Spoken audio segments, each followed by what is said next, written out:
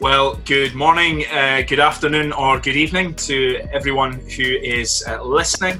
Thank you for joining us on the Generation Podcast. If you're new to the podcast, we try to think about God's mission in God's world, and usually have a Scottish flavour to the podcast. Today, however, we're broadening our horizons, and we're inviting a brother from the US who's served in different contexts throughout the world.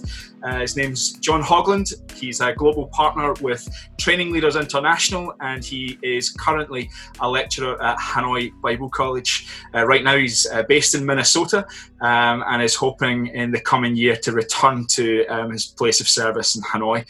So without further ado, thank you, John, for joining us on the podcast.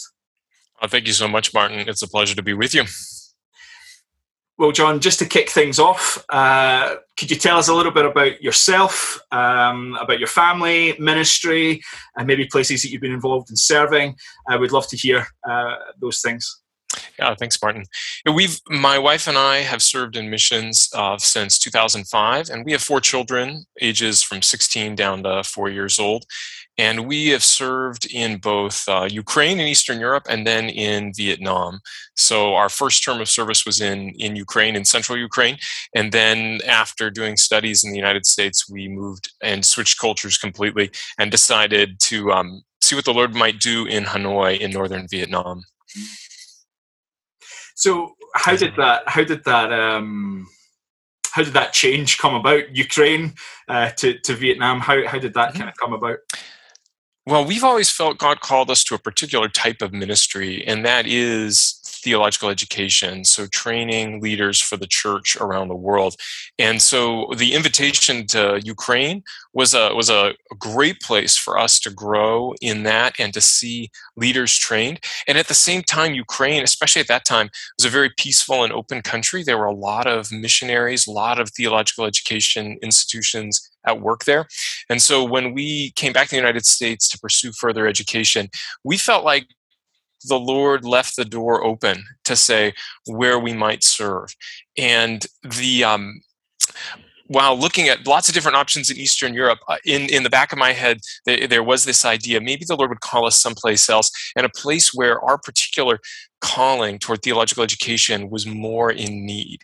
And after the invitation of a friend to look into Vietnam, we felt like this is a place where God is at work, but where there's not a whole lot going on in terms of training leaders for the church. If you look at nations in Southeast Asia, there's some powerful Christian theological institutions in places like Indonesia and Philippines or Singapore, and Vietnam was and is a bit of a black hole for formal theological education.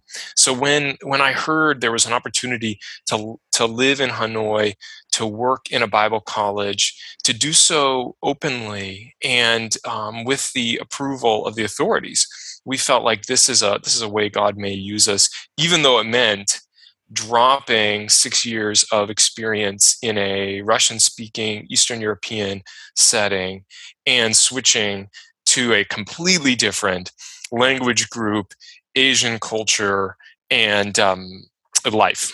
So it was a big switch. Yeah, I can imagine it would be quite a change, but it's wonderful to hear that as God was opening those things up and putting those scenarios in front of you, you guys were able to work through. Yeah, I think this is where the Lord is leading us to. Can I just hit pause for a second and go back a little bit? Which is, okay, so you're involved in theological education. You guys have a passion for that.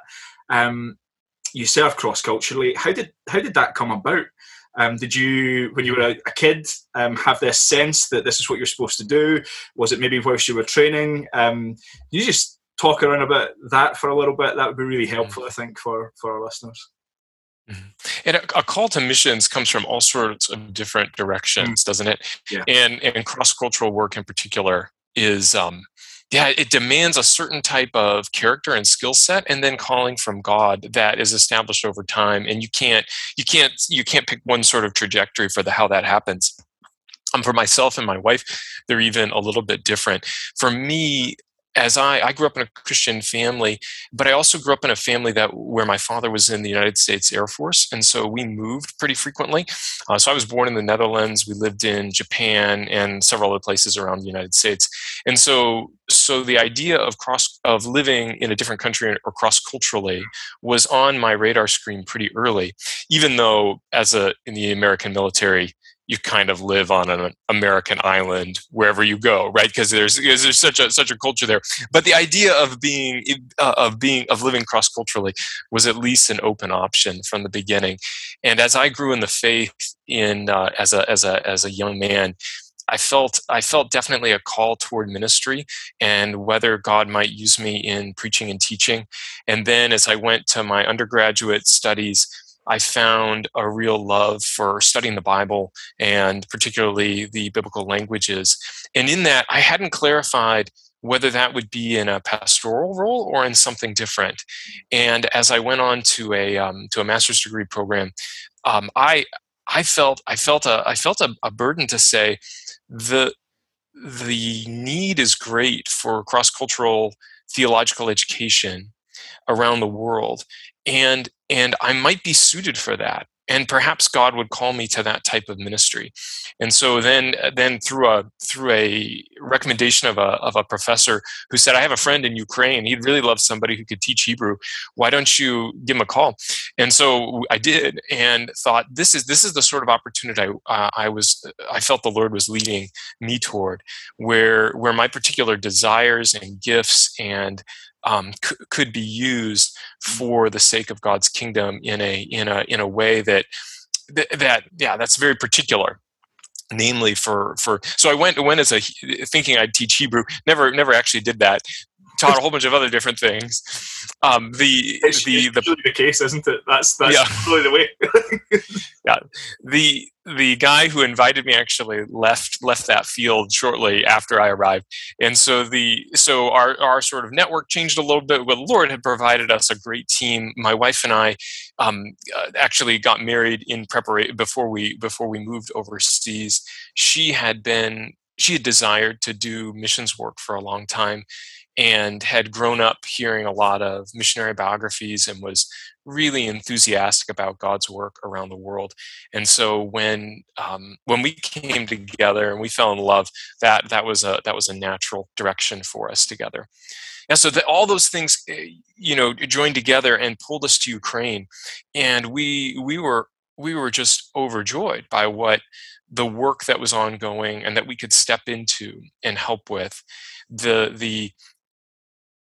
Since from the fall of the Soviet Union in the late 1980s, there really was a wave of theological education in Eastern Europe, in a place where it had been maligned or put underground or made very difficult. And so through the 90s, early 2000s, there was a strong surge of people eager to get deeper biblical education, and even for pastors and churches to figure out how they were going to train their leaders.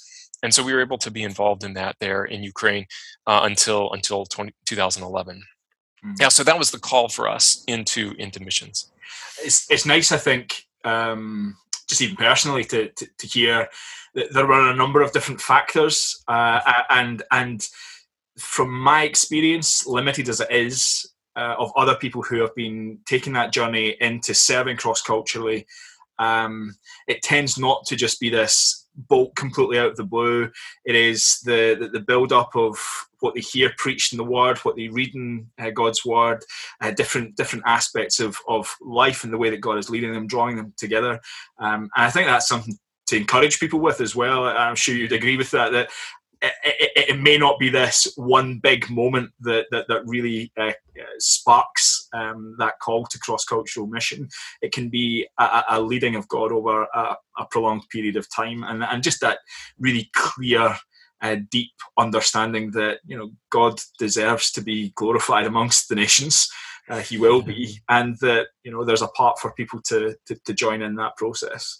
Maybe not all as theological educators, but well, and however God may lead in that, but the recognition that I don't have to wait for a sovereign lightning bolt. Yeah. Right, that God's leading can be done in so many different ways. That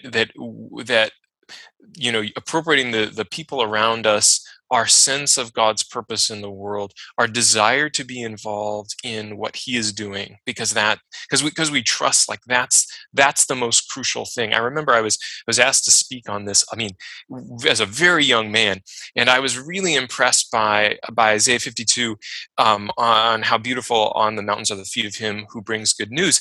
And as I was thinking through that, this idea that the feet of those who bring good news are genuinely beautiful and actually significant, that astounded me. And so I was reminded of the story of what could be called the first marathon, but the story in Greek history of the runner who runs to tell the news and then dies, in dramatic form after the defeat of the Persians at the Battle of Marathon, runs back to Athens at 26 miles.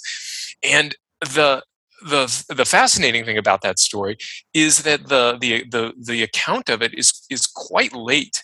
So in Herodotus, who's contemporary to the battle, not contemporary to, but shortly after the Battle of Marathon, he doesn't include that story. And so the instances are a couple hundred years later. So at least it makes us question, maybe it's not actually, maybe it didn't happen quite in that way.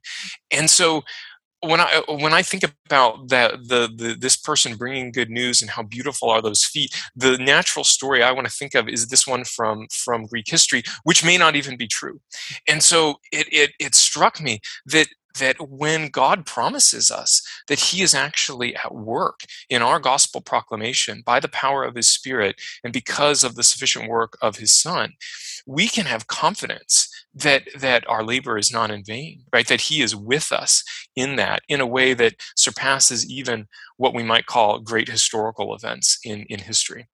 That to me is, it's such a reminder that if we have the eyes to see it as God sees it, then He is there, and He's promised to be there. Yeah. Nice, John. That's a really great encouragement. I'm sure for all of us that are listening. You guys, at the very beginning, I was saying you guys are global partners with TLI, Training Leaders International. Do you want to just fill us in a little bit about that organisation? Where are they based? What do they do? And how long have you been part of that ministry?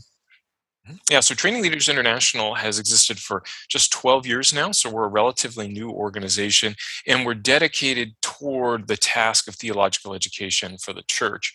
And so we point out that 85% of pastors in the world have no formal theological training.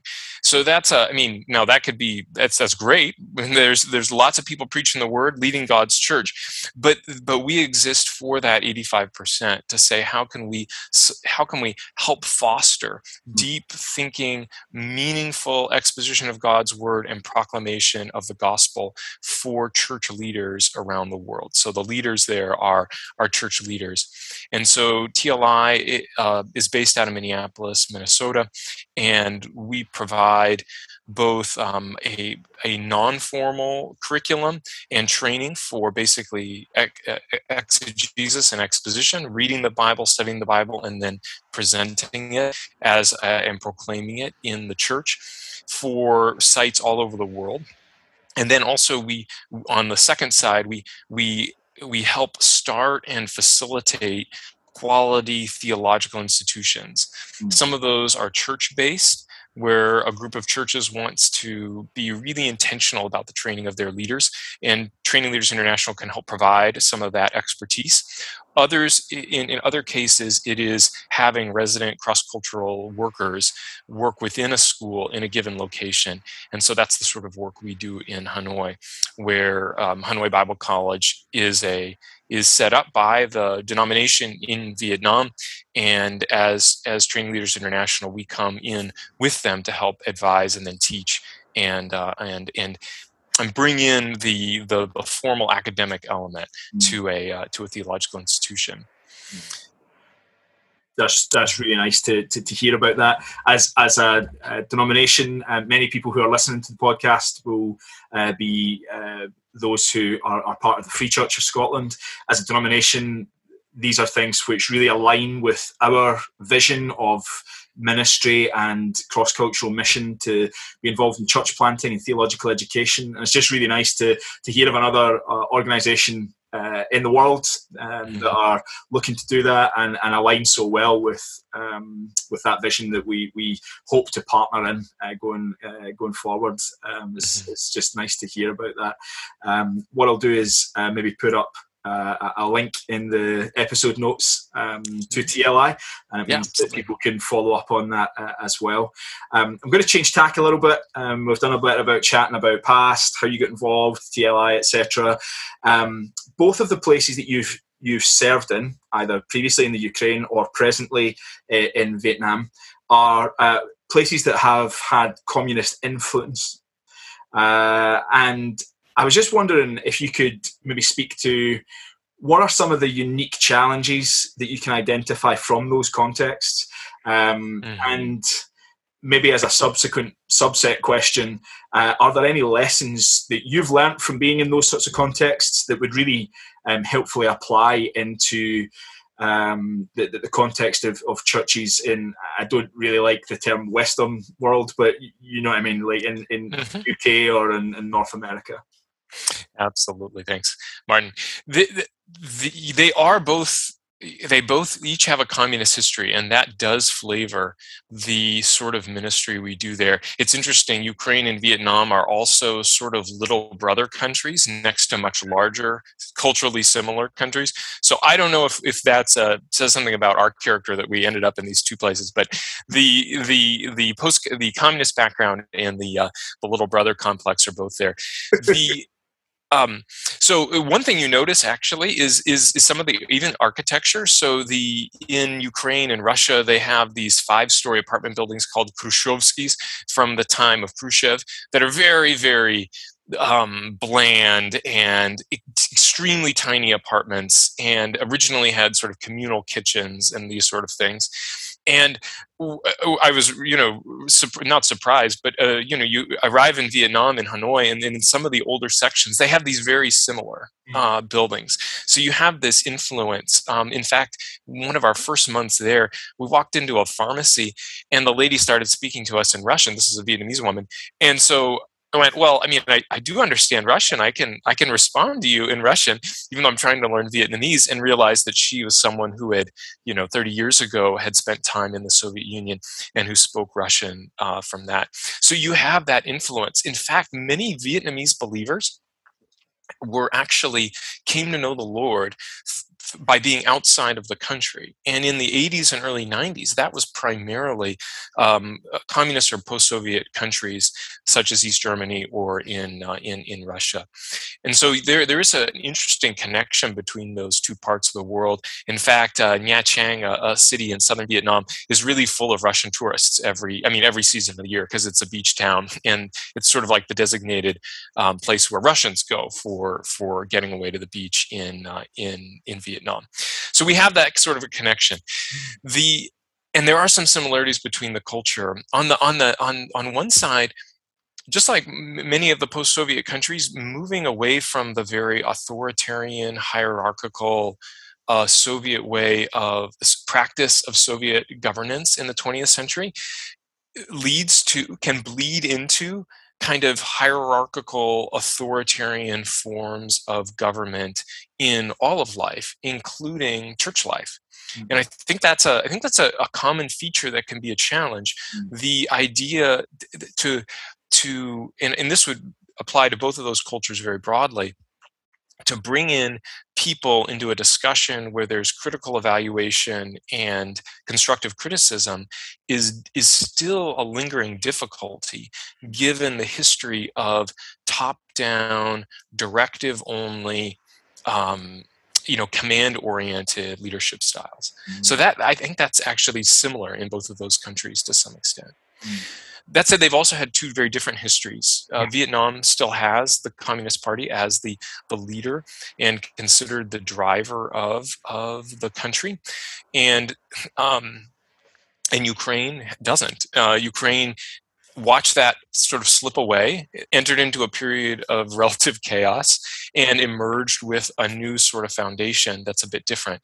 Whereas Vietnam slipped out of the old communist command-oriented economy into something new on the economic front, but not so much on the political or the religious front. So one thing I would emphasize about the church in particular in both of those places was that the church in Ukraine, the Baptist churches we worked with, and then the Evangelical Church of Vietnam are very aware of how a congregation meeting to worship Christ is a political act. So there's no doubt that it's a political act in a communist society when you decide to have a private meeting with people of like mind where you proclaim that there is another king, namely Jesus. It's very evident.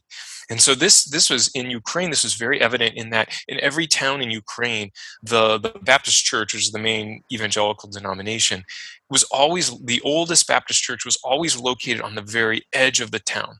And that was very intentional, right? There was in the 1930s, they had sort of, Stalin had eliminated many of the churches, and after the Second World War, there was a little bit more toleration of Christians, and so they were given this opportunity to build a church, but it was always, way out of the main central city, and so there was a distancing there, and it was a big thing for people to make their way out there on a Sunday morning in order to worship with God's people. So they experienced that as a political act.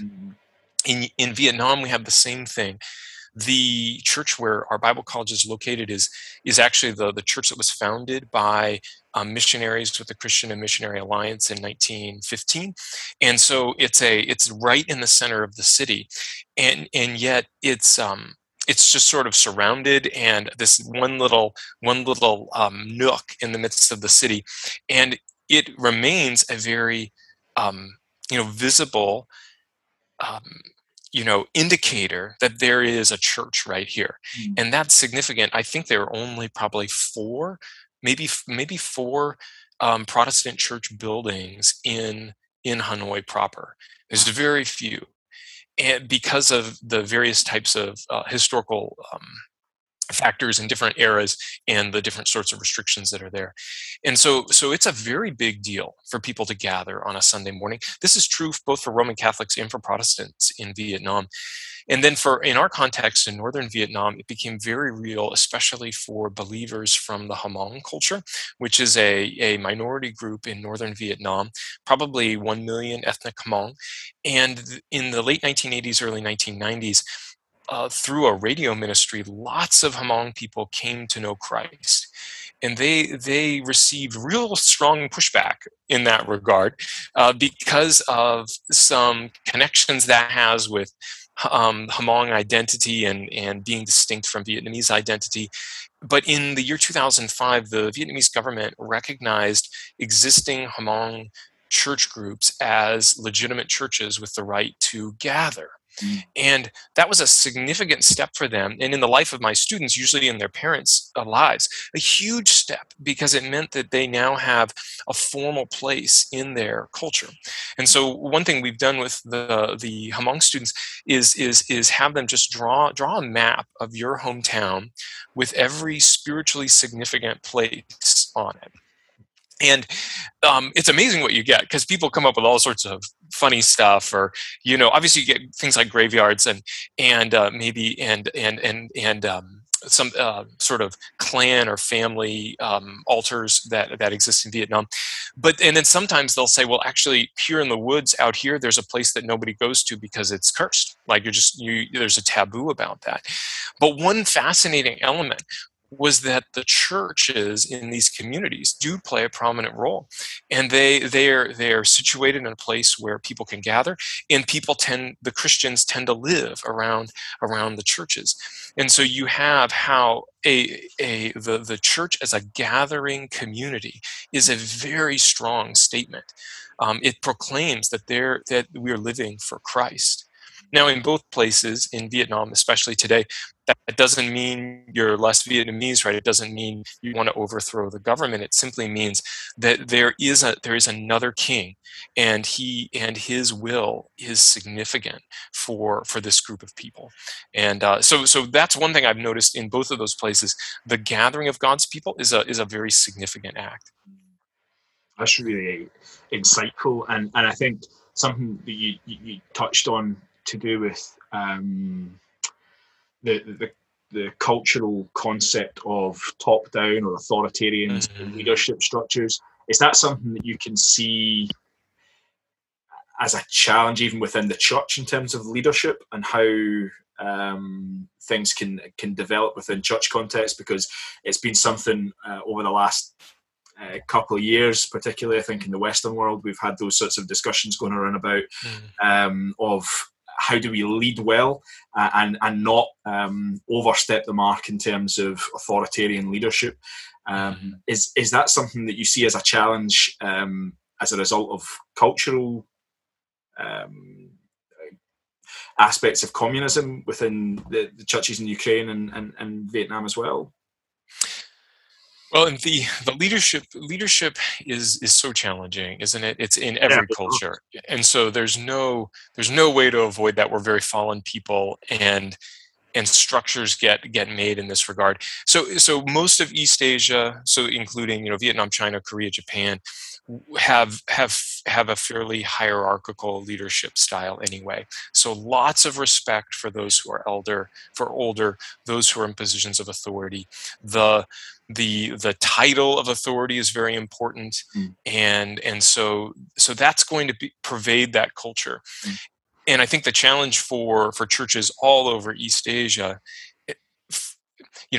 is how to recognize that as a part of the culture, and yet still hear gospel words that would tell us both to respect those who are in authority, but also to be ready for critically evaluating the church itself and those in leadership.